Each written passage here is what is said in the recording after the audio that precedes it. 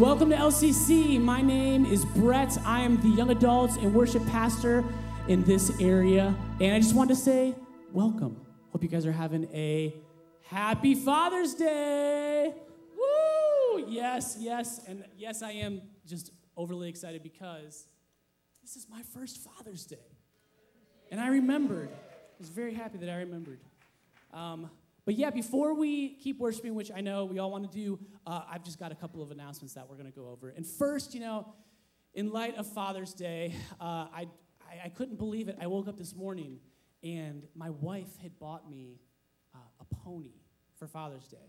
It was the craziest thing. It was just right outside of our house, and I decided to name it Mayo. And believe it or not, mayonnaise. Thank you, Steck. Thank you. Yep. I feel like it. Thank you. I really like that one. Anyways, happy Father's Day to all of our fathers out there. We've got a lot of things that are happening around here, so I want to tell you about them. First off, we are going to have our Intro to Serving meeting next Sunday after the service. It is going to be great. If you would like to hear about how you can get involved around here, make sure to hang out after the service. And lastly, we are doing something this next Saturday. Does anybody know what it is? June 25th. What are we doing? Luau, right! We are having a summer Hawaiian luau movie night. Oh my goodness. Wow. Oh wow, that has words. Sorry. I forgot it has words in it. Amazing. I'm going to be so distracted by that. Thank you, Clay, for turning that down. It's going to be great. We are going to have karaoke.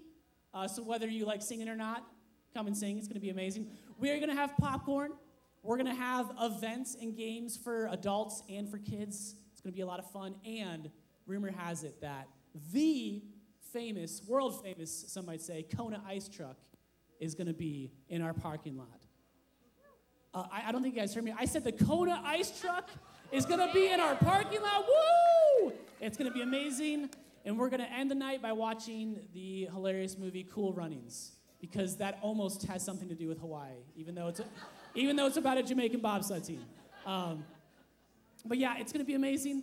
Want to say thank you again for joining us this morning. If you didn't know, if you're new here, or if you are visiting from out of town because someone in your family works here, like most of my family that's right here, we are a bilingual church. And what that means is that we speak two languages. Not all of us. That'd be amazing. Some of us speak English.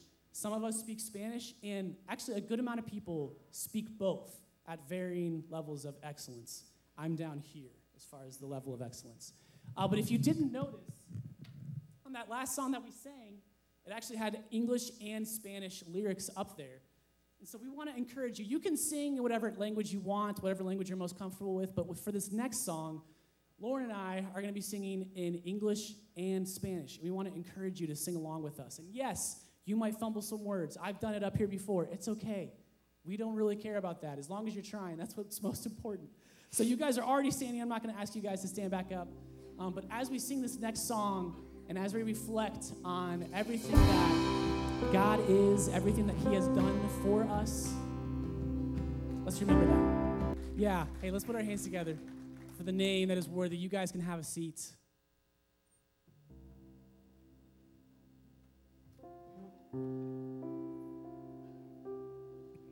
I love that line in the song. It says, "You stand by my side and you stood in my place." It's a reminder of Christ's great sacrifice on the cross for us.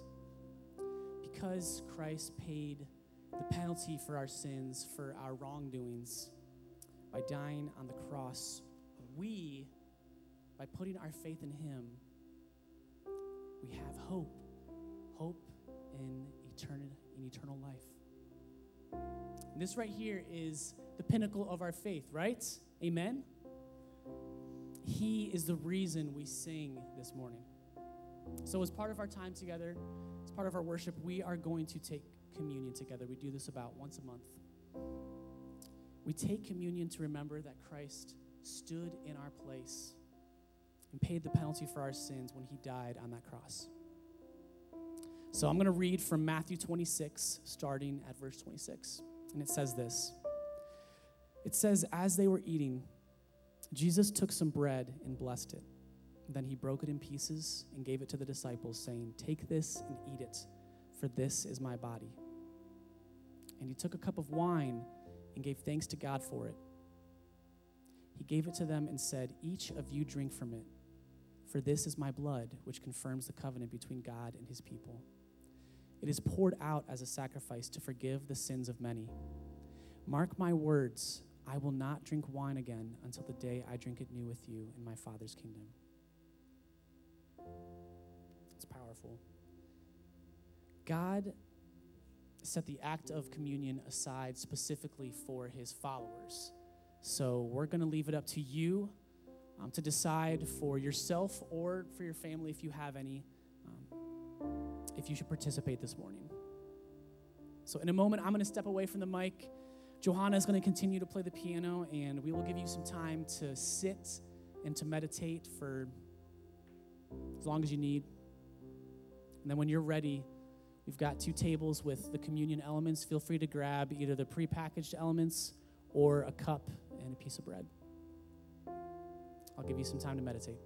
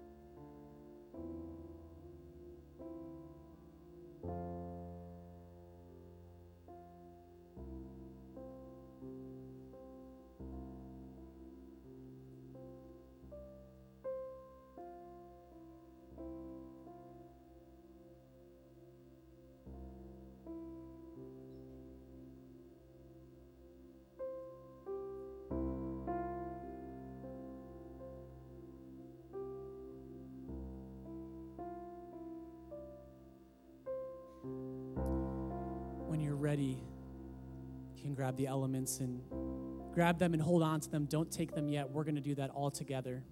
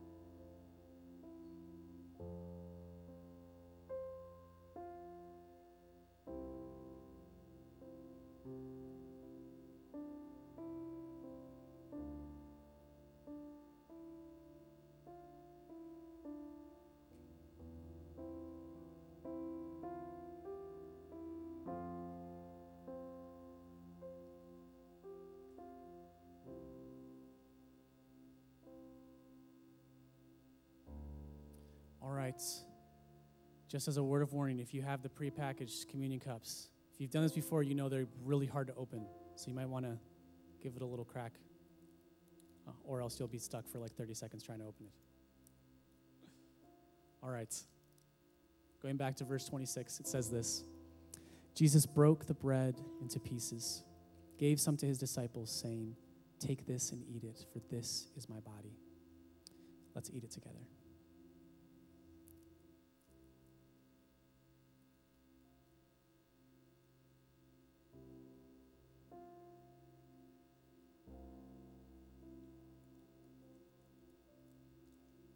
Jesus then took the cup, gave thanks to God for it, then drank it, saying, "Each of you drink from it, for this is my blood, which confirms the covenant between God and his people." Let's drink together.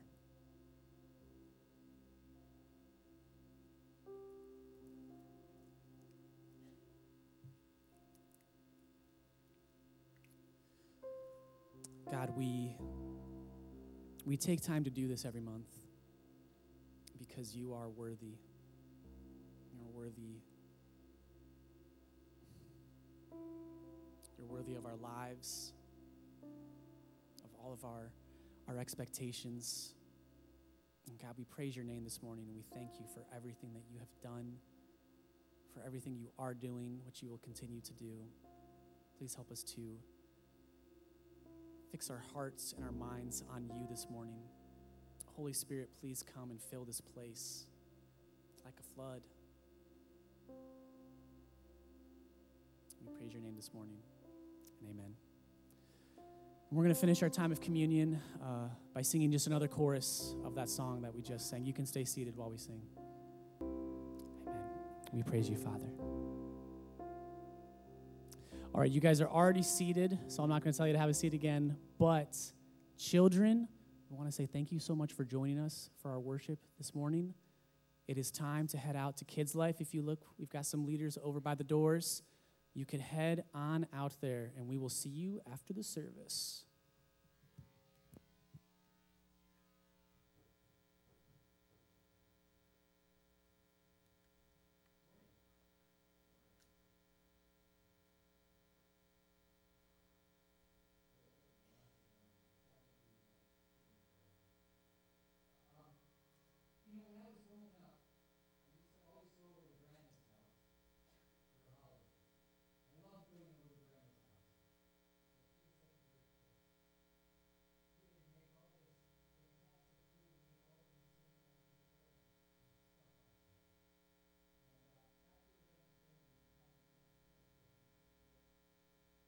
Table, and you feel like you can't eat another thing.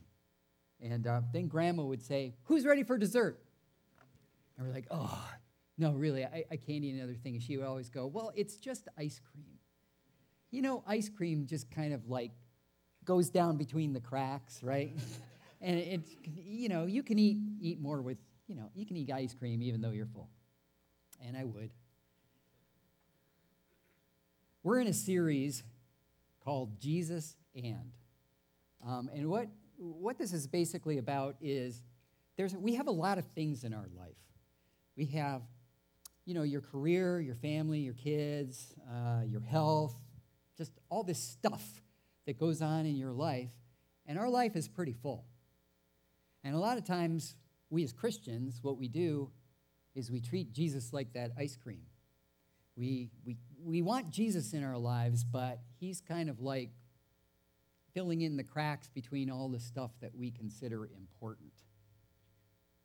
And maybe what our lives are really like, we should reverse this and we should say, blank and Jesus, right? Because we put other things before Jesus. But that's not how God wants our lives to be. God wants our lives to be Jesus and. It says in Colossians, it says that in all things Christ may have the preeminence, that he would be preeminent in our life. That's what God wants. That's what Jesus wants. He wants to be preeminent in your life. And that's what we're doing with this series, and we're going to be talking today about Jesus and healing, which is really a kind of a sensitive topic. It's sensitive for a lot of us. I don't know how many of you know this, but the week after Easter, my mother-in-law had a stroke, and she had a really bad stroke. She's basically paralyzed on her entire right side. She can't see anything to the right. This is all black. She can't swallow. She can't talk.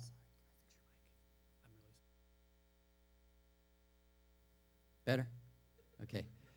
She can't swallow. She can't talk. And they had to put in called a G-tube into her stomach. So this is how she gets fed. And we were kind of like, okay, so we'll do this for a couple of weeks, and we'll have physical therapy work with her and see what happens. Well, physical therapy worked with her for a couple of weeks and said she's not improving. So the family just kind of decided that we're going to stop feeding her. And so we're basically waiting. We're waiting for Jesus to take her home. Jesus and healing is a very personal topic. It's personal for all of us because we've all known somebody who's sick. We all deal with it, and if you haven't, you will. Just a super sensitive topic. So we're going to be looking at what Jesus says about this, and I just tell you right off, I don't have all the answers. You're not going to walk away here going, he explained everything to me. But I want to look at what Jesus says about this. So we're going to be looking at Luke chapter 5, verse 17, starting at verse 17. So if you want to just kind of stick your thumb in there or get it ready on your phones.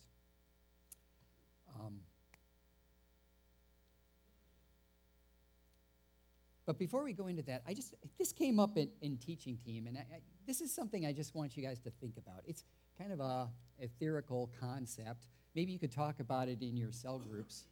But this whole idea right here, are we bodies with spirits, or are we spirits with bodies? I don't know if there's a right or wrong answer here, but maybe the way you look at this question would kind of change the way you think about yourself. How do we think about ourselves? Are we just bodies that happen to have spirits, or are we essentially a spirit with a body? I don't know. It came up in our teaching team, and I thought it was appropriate and something we could talk about with each other and discuss this. So, let's look at Luke chapter 5. And I'm gonna just kind of read through this first, and then we can talk about it a little more.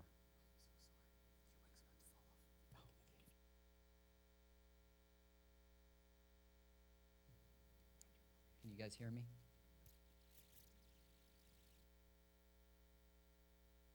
Okay, can you hear me? Okay. My wife always yells at me when I use a handheld microphone because I end up holding it down here. So just, if you can't hear me, okay. So let's look at Luke chapter 5. Let's read through it. So one day Jesus was teaching, and Pharisees and teachers of the law were sitting there. They had come from every village of Galilee and from Judea and Jerusalem. And the power of the Lord was with Jesus to heal the sick. Some men came carrying a paralyzed man on a mat and tried to take him into the house to lay him before Jesus. When they could not find a way to do this because of the crowd, they went up on the roof and lowered him on his mat through the tiles in the middle of the crowd, right in front of Jesus. When Jesus saw their faith, he said, "Friend, your sins are forgiven." And the Pharisees and the teachers of the law began thinking to themselves, "Who is this fellow who speaks blasphemy? Who can forgive sin but God alone?" Jesus knew what they were thinking and asked, "Why are you thinking these things in your hearts?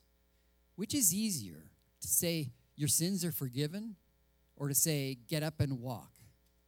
But I want you to know that the Son of Man has authority on earth to forgive sins." So he said to the paralyzed man, "I tell you, get up, take your mat, and go home." Immediately he stood up in front of them, took what he had been lying on, and went home praising God. And everyone was amazed and gave praise to God. They were filled with awe and said, "We have seen remarkable things today." It's an understatement. This story happens in all three of the synoptic gospels, in Matthew, Mark, and Luke. And in each one of them, it happens fairly early on in the gospels. So we kind of assume that it happened early on in the ministry of Jesus. Jesus had been healing the sick, he'd been driving out demons, and he'd been preaching about the kingdom of God. But what happened here, and I'm going to talk about this in a minute, what happened here made a profound difference in Jesus' ministry. Rumors about Jesus' ministry had been going on a lot too. And we see what happened here was there were crowds of people in the house.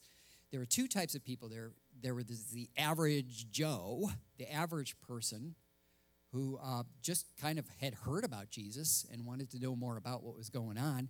And a lot of them had heard about the healing ministry of Jesus, so they were like, hey, maybe he can heal me. Then the other group of people there who were the Pharisees. The Pharisees were coming out as well. They wanted to see for themselves if all the rumors they had heard about Jesus were true. They were basically professional sermon critics. They wanted to go out and see what was Jesus talking about, and they wanted to make a decision about Jesus. Early on here, they didn't really seem to have a bad opinion about Jesus or a good opinion either way. They just wanted to find out. So Jesus is sitting here in the middle of the room, big crowds of people, and he's teaching about something we don't know. And all of a sudden, there's this commotion going on, and there's some kind of noise going on in the ceiling. And suddenly, they realize that someone's taking the roof apart. And all this dust and debris and roofing materials start falling. And this hole appears in the roof. And suddenly, this paralyzed guy, I don't know if he's in a sling or on a mat or whatever, they let him down right in front of Jesus. And this guy, his friends are letting him down in front of him. So Jesus sees the faith of the paralyzed man as well as the faith of his friends who were letting him down in front of him. And it says, when he saw their faith, he said to them, friend, your sins are forgiven you. I'm sure at that point, everything got really quiet. Because no one expected Jesus to say that. You know, you have the Pharisees on one hand who it shocked them. Because Jesus was saying, friends, your sins are forgiven. Wait a second. The only person who can forgive sins is God himself, right? So what claim was Jesus making about himself? This is the first time that we see Jesus was claiming deity, that he was claiming to be God. And that was quite a shock for the Pharisees. And it was also quite a shock for the common people and for the paralyzed guy and his friends when they lowered him down and Jesus says something like, friend, your sins are forgiven you. They were probably like, well, wait a second. We didn't come here to have his sins forgiven. We came here to have him healed. This was an unusual thing because up until this time, if you wanted forgiveness of sins, you would bring your lamb to the temple, and you'd sacrifice your lamb at the temple, and you'd go through the prescribed liturgy, and then your sins would be forgiven. This is the first time we see somebody being forgiven by approaching God directly. And so it's quite a change in what is happening. So Jesus says, friend, your sins are forgiven you. I'm imagining that the paralyzed guy and his friends were thinking at this point, hey, I didn't come here to get my sins forgiven. I came to get healed. But what was Jesus' priority? Jesus' priority was forgiveness, okay? He was willing to heal the man, but his first priority was the man's spiritual condition, okay? Jesus knew that this guy was messed up. He knew that he was messed up on the outside, and he knew that he was messed up on the inside. The fact that he was messed up on the outside was plain to everybody in the room. But he also saw the inside of the man, and he saw that it was much more essential, much more urgent to heal his deep spiritual need. God sees into the heart of the man when all we can see is the outside, the physical part of him. We might look great on the outside. You might be sitting there and going, Mike, you look great on the outside. But inside, We all know that we're messed up. That's a tenet of our church here, is we're all messed up people. That's what God sees on the inside. But we often prioritize things like physical healing or helping to meet the physical needs of people.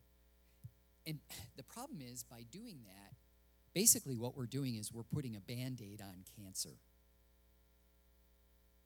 If all we're doing is meeting the physical needs of people, but not bringing them to Jesus,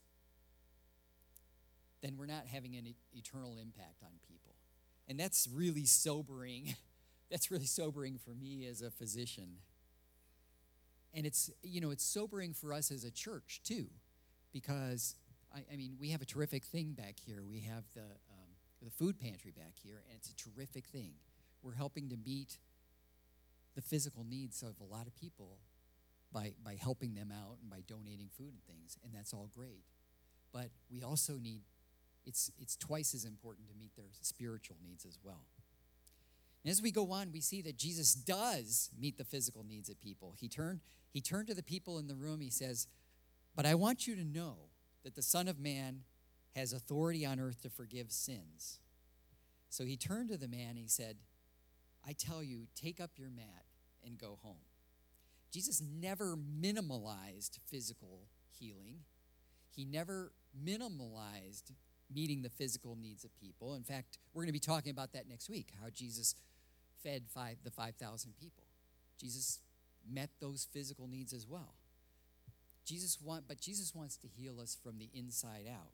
He wants to heal our sickness and infirmity, but he's also really prioritizes our spiritual warfare. Now, there's something else in those verses that I kind of want to go off on a little tangent, because I loved reading this verse, because there's another thing that really sticks out here. And I'd like to mention it before I get back to the healing thing. The guys bringing their friend to be healed by Jesus.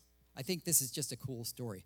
The man's friends obviously were probably not looking for their paralyzed friend to get forgiveness. They wanted their friend to be healed. But their actions are a great illustration for us about all we can do to bring our friends to Jesus. Okay? Verse 20 says, when Jesus saw their faith, he said, "Friend, your sins are forgiven." When Jesus saw the friends and the paralyzed man's faith, he turned to the man and said, your sins are forgiven. So what does that mean for us?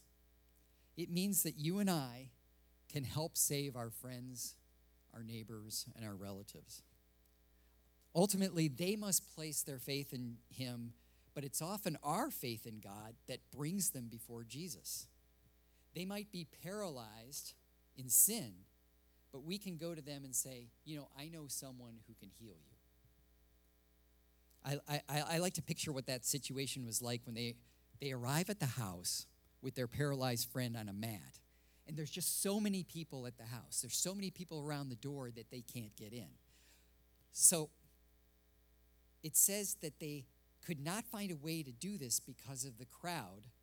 They went up on the roof and lowered him on his mat through the tiles.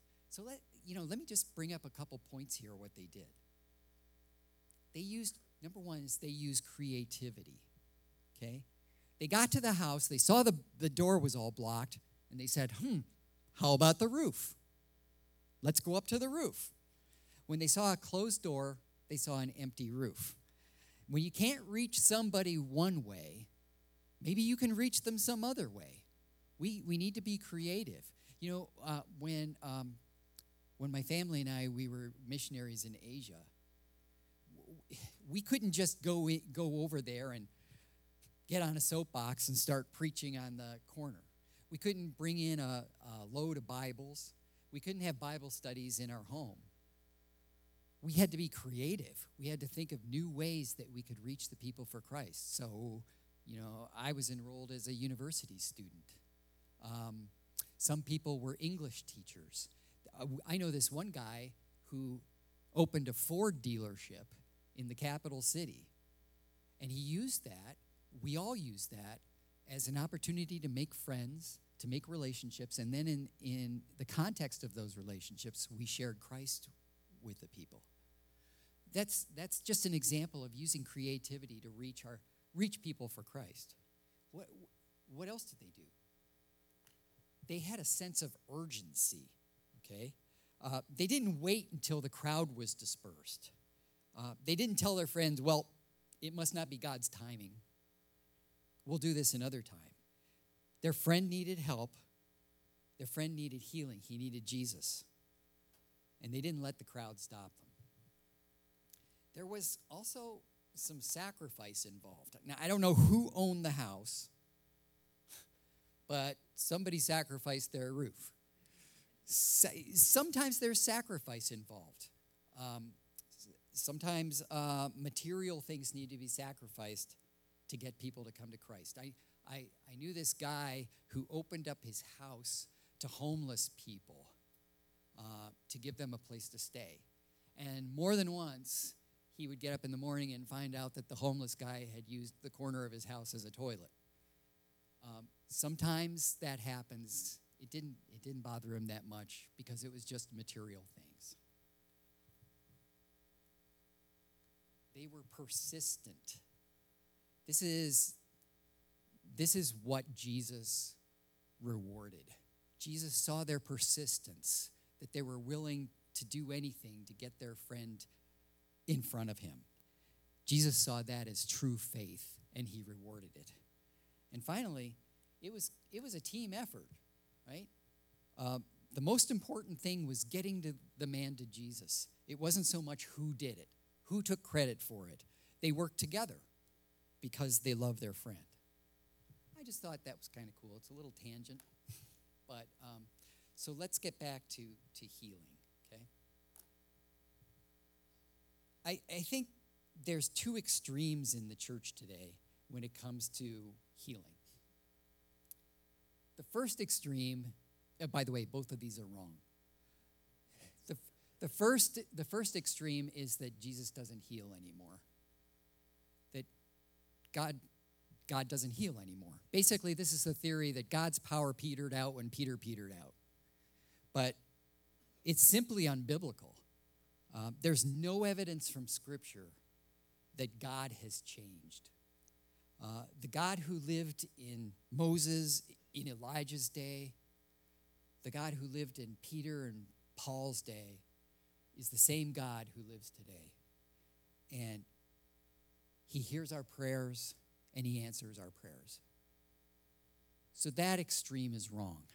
There's the other extreme that many people in the church have today, that it's kind of a works-based mentality, right? That we have to do something to be healed. If you just have enough faith, okay, if you just believed enough, you'd be healed. That's heresy. It's a horrible thing to tell somebody who's struggling and suffering with sickness something like that, because all it does is it heaps condemnation on them. I'm not good enough. My faith isn't strong enough. So there must be something wrong with me that I'm not being healed. That kind of goes hand in hand with the belief that sickness is some sort of punishment, that you're being punished for something you did, some sin in your life that you've done, and that's why you're sick.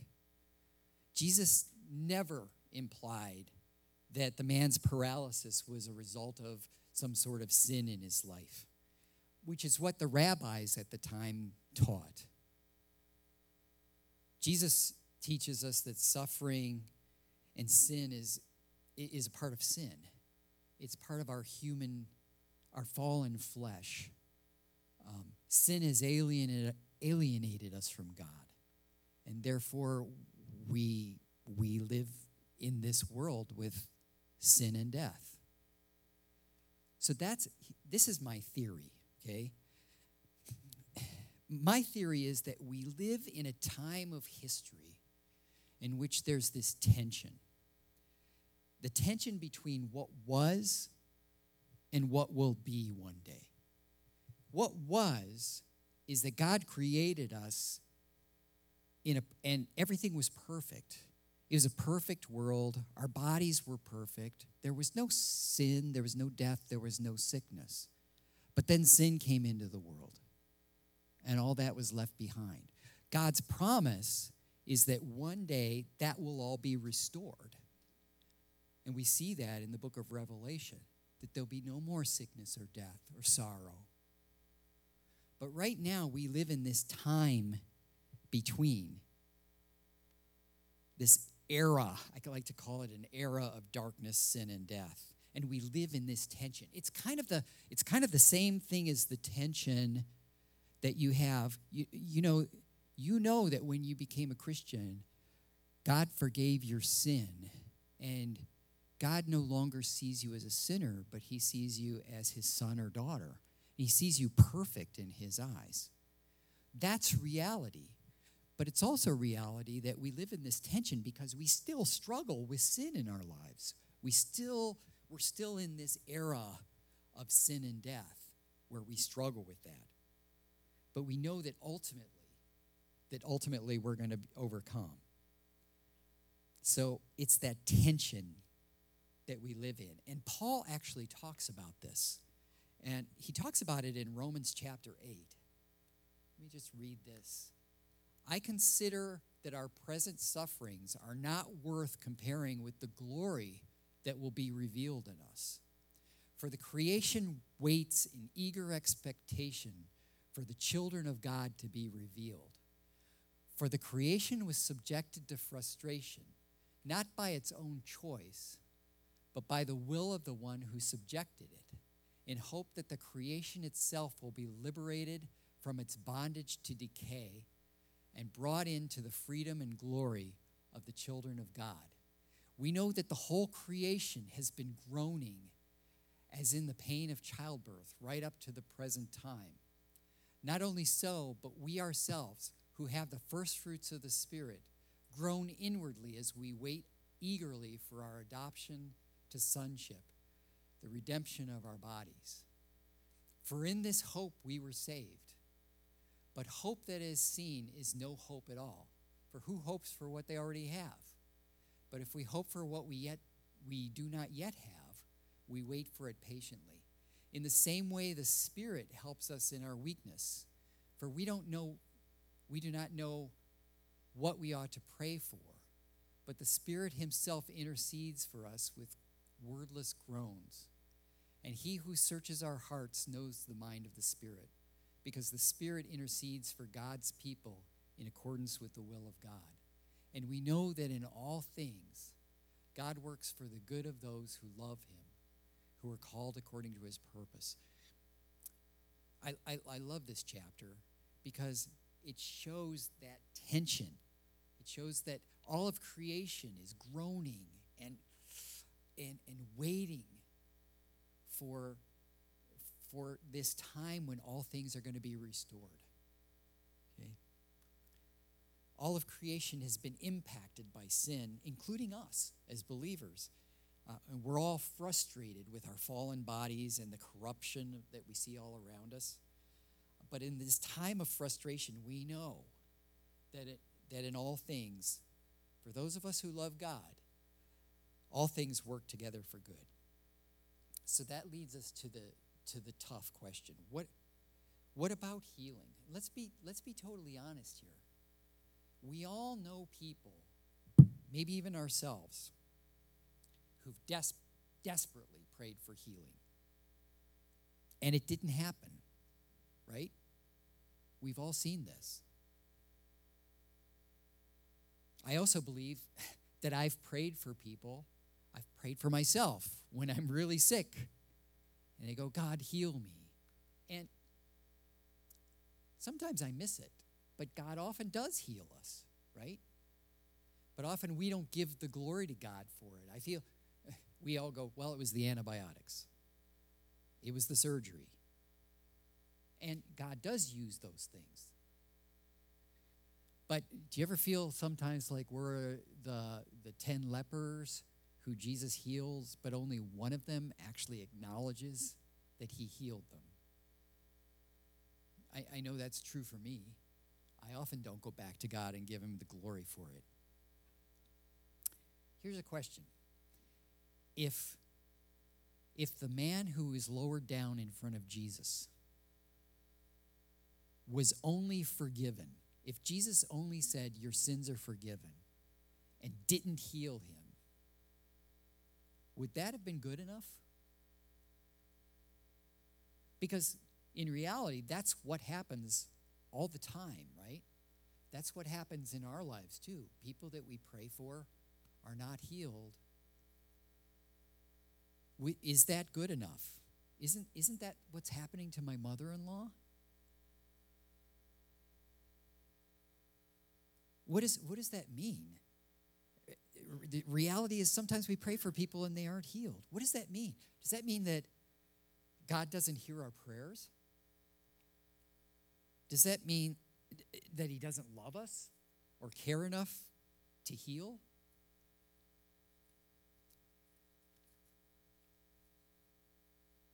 I don't necessarily have the answer to that. All I know is Jesus' priority with the man on the mat was that his soul be healed, that he received the forgiveness of sins. And I think that's God's priority for us, is that we be made whole, that we be made entire. And what that means is in God's hands, isn't it? Let me bring up a couple points here. And these are things that maybe you could talk about in your cell group and kind of discuss what this means for you.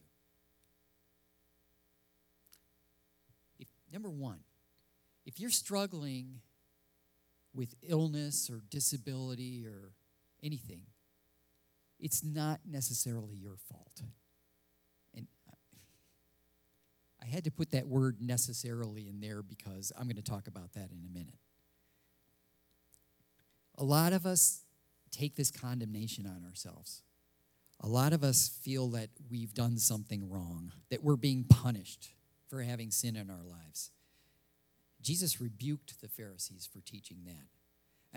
I actually knew somebody who told people that if you got cancer, it was because you harbored bitterness in your heart.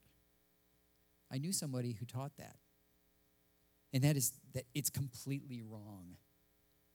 If you ever want a really interesting reading, read John chapter 9. This is the account of the man born blind, remember? And people came up to Jesus and he said, who sinned?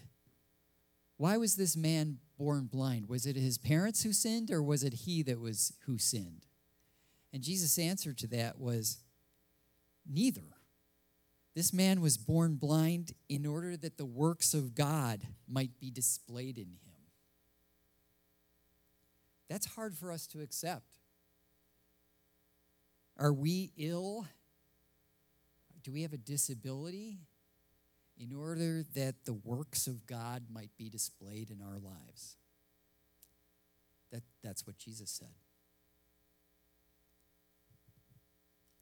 I put, if you're struggling with illness and disability, it's not necessarily your fault. And I just have to address this. I see about 20 patients in my office a day, and probably about 15 of them would do a lot better if they would take care of themselves. Sometimes our condition, our physical condition, is our fault when we don't take care of our bodies. And we could talk about this. We can do a whole other teaching about this, because our bodies are the temple of the Holy Spirit. There's something that we are given stewardship over, and there's something that it is very important for us to take care of. It's something God gave us to do. As I get into these last 2 points, before we go into prayer, I'd just like to have the band come down. Another point is the power of Jesus to heal today is no different than it was in the Bible. I mentioned this before. Jesus is the same God that he was in the Bible. He can heal you. And I think many times we don't have because we don't ask. And God's working. He's moving in the world today, and he wants to work, and he wants to work in your life. It says in James, it said, if any of you is sick, you should call the elders of the church who will anoint you with oil and pray for you. You know, we're willing to do that. Your cell group is willing to do that. Your cell group is there to pray for you and lift you up.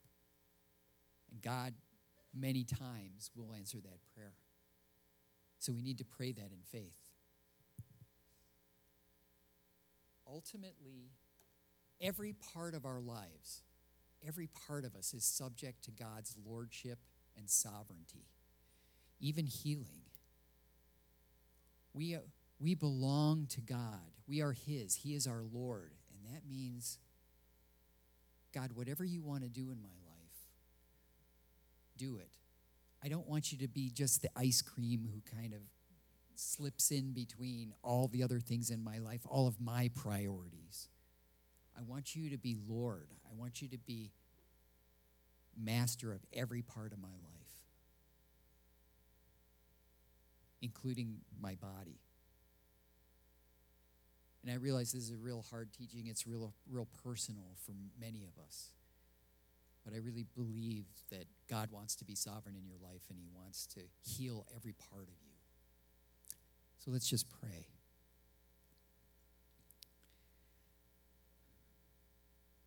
Lord, we want you to be Lord. We want you to be sovereign in every part of our lives, no matter what that means. Our lives belong to you. And we look in the scriptures and we see how you, Lord Jesus, you healed people who came to you, who put their trust in you. And we believe that you haven't changed. You're the same God who lives today. But ultimately, Lord, the most important thing is we want our lives to be right in your sight. We want to be right with you. We need your forgiveness. And if there's anybody here who has never made you Lord of their lives, Lord, I pray that, Holy Spirit, you would move in their lives right now and change their heart and lead them to yourself, Lord, because we just want you to be glorified. In Jesus' name, amen. God, we call upon your name this morning. Heal us from the inside out. We're thankful that you're always here for us when we need you. We praise your name this morning, Father. It's in Jesus' name that we pray. Amen. Hi, I'm Rebecca. Hola, me llamo Rebecca. Nos vemos a las 7 el sábado para Luau y Película. So we'll see you Saturday for Luau and movie. Have a good day. Adios.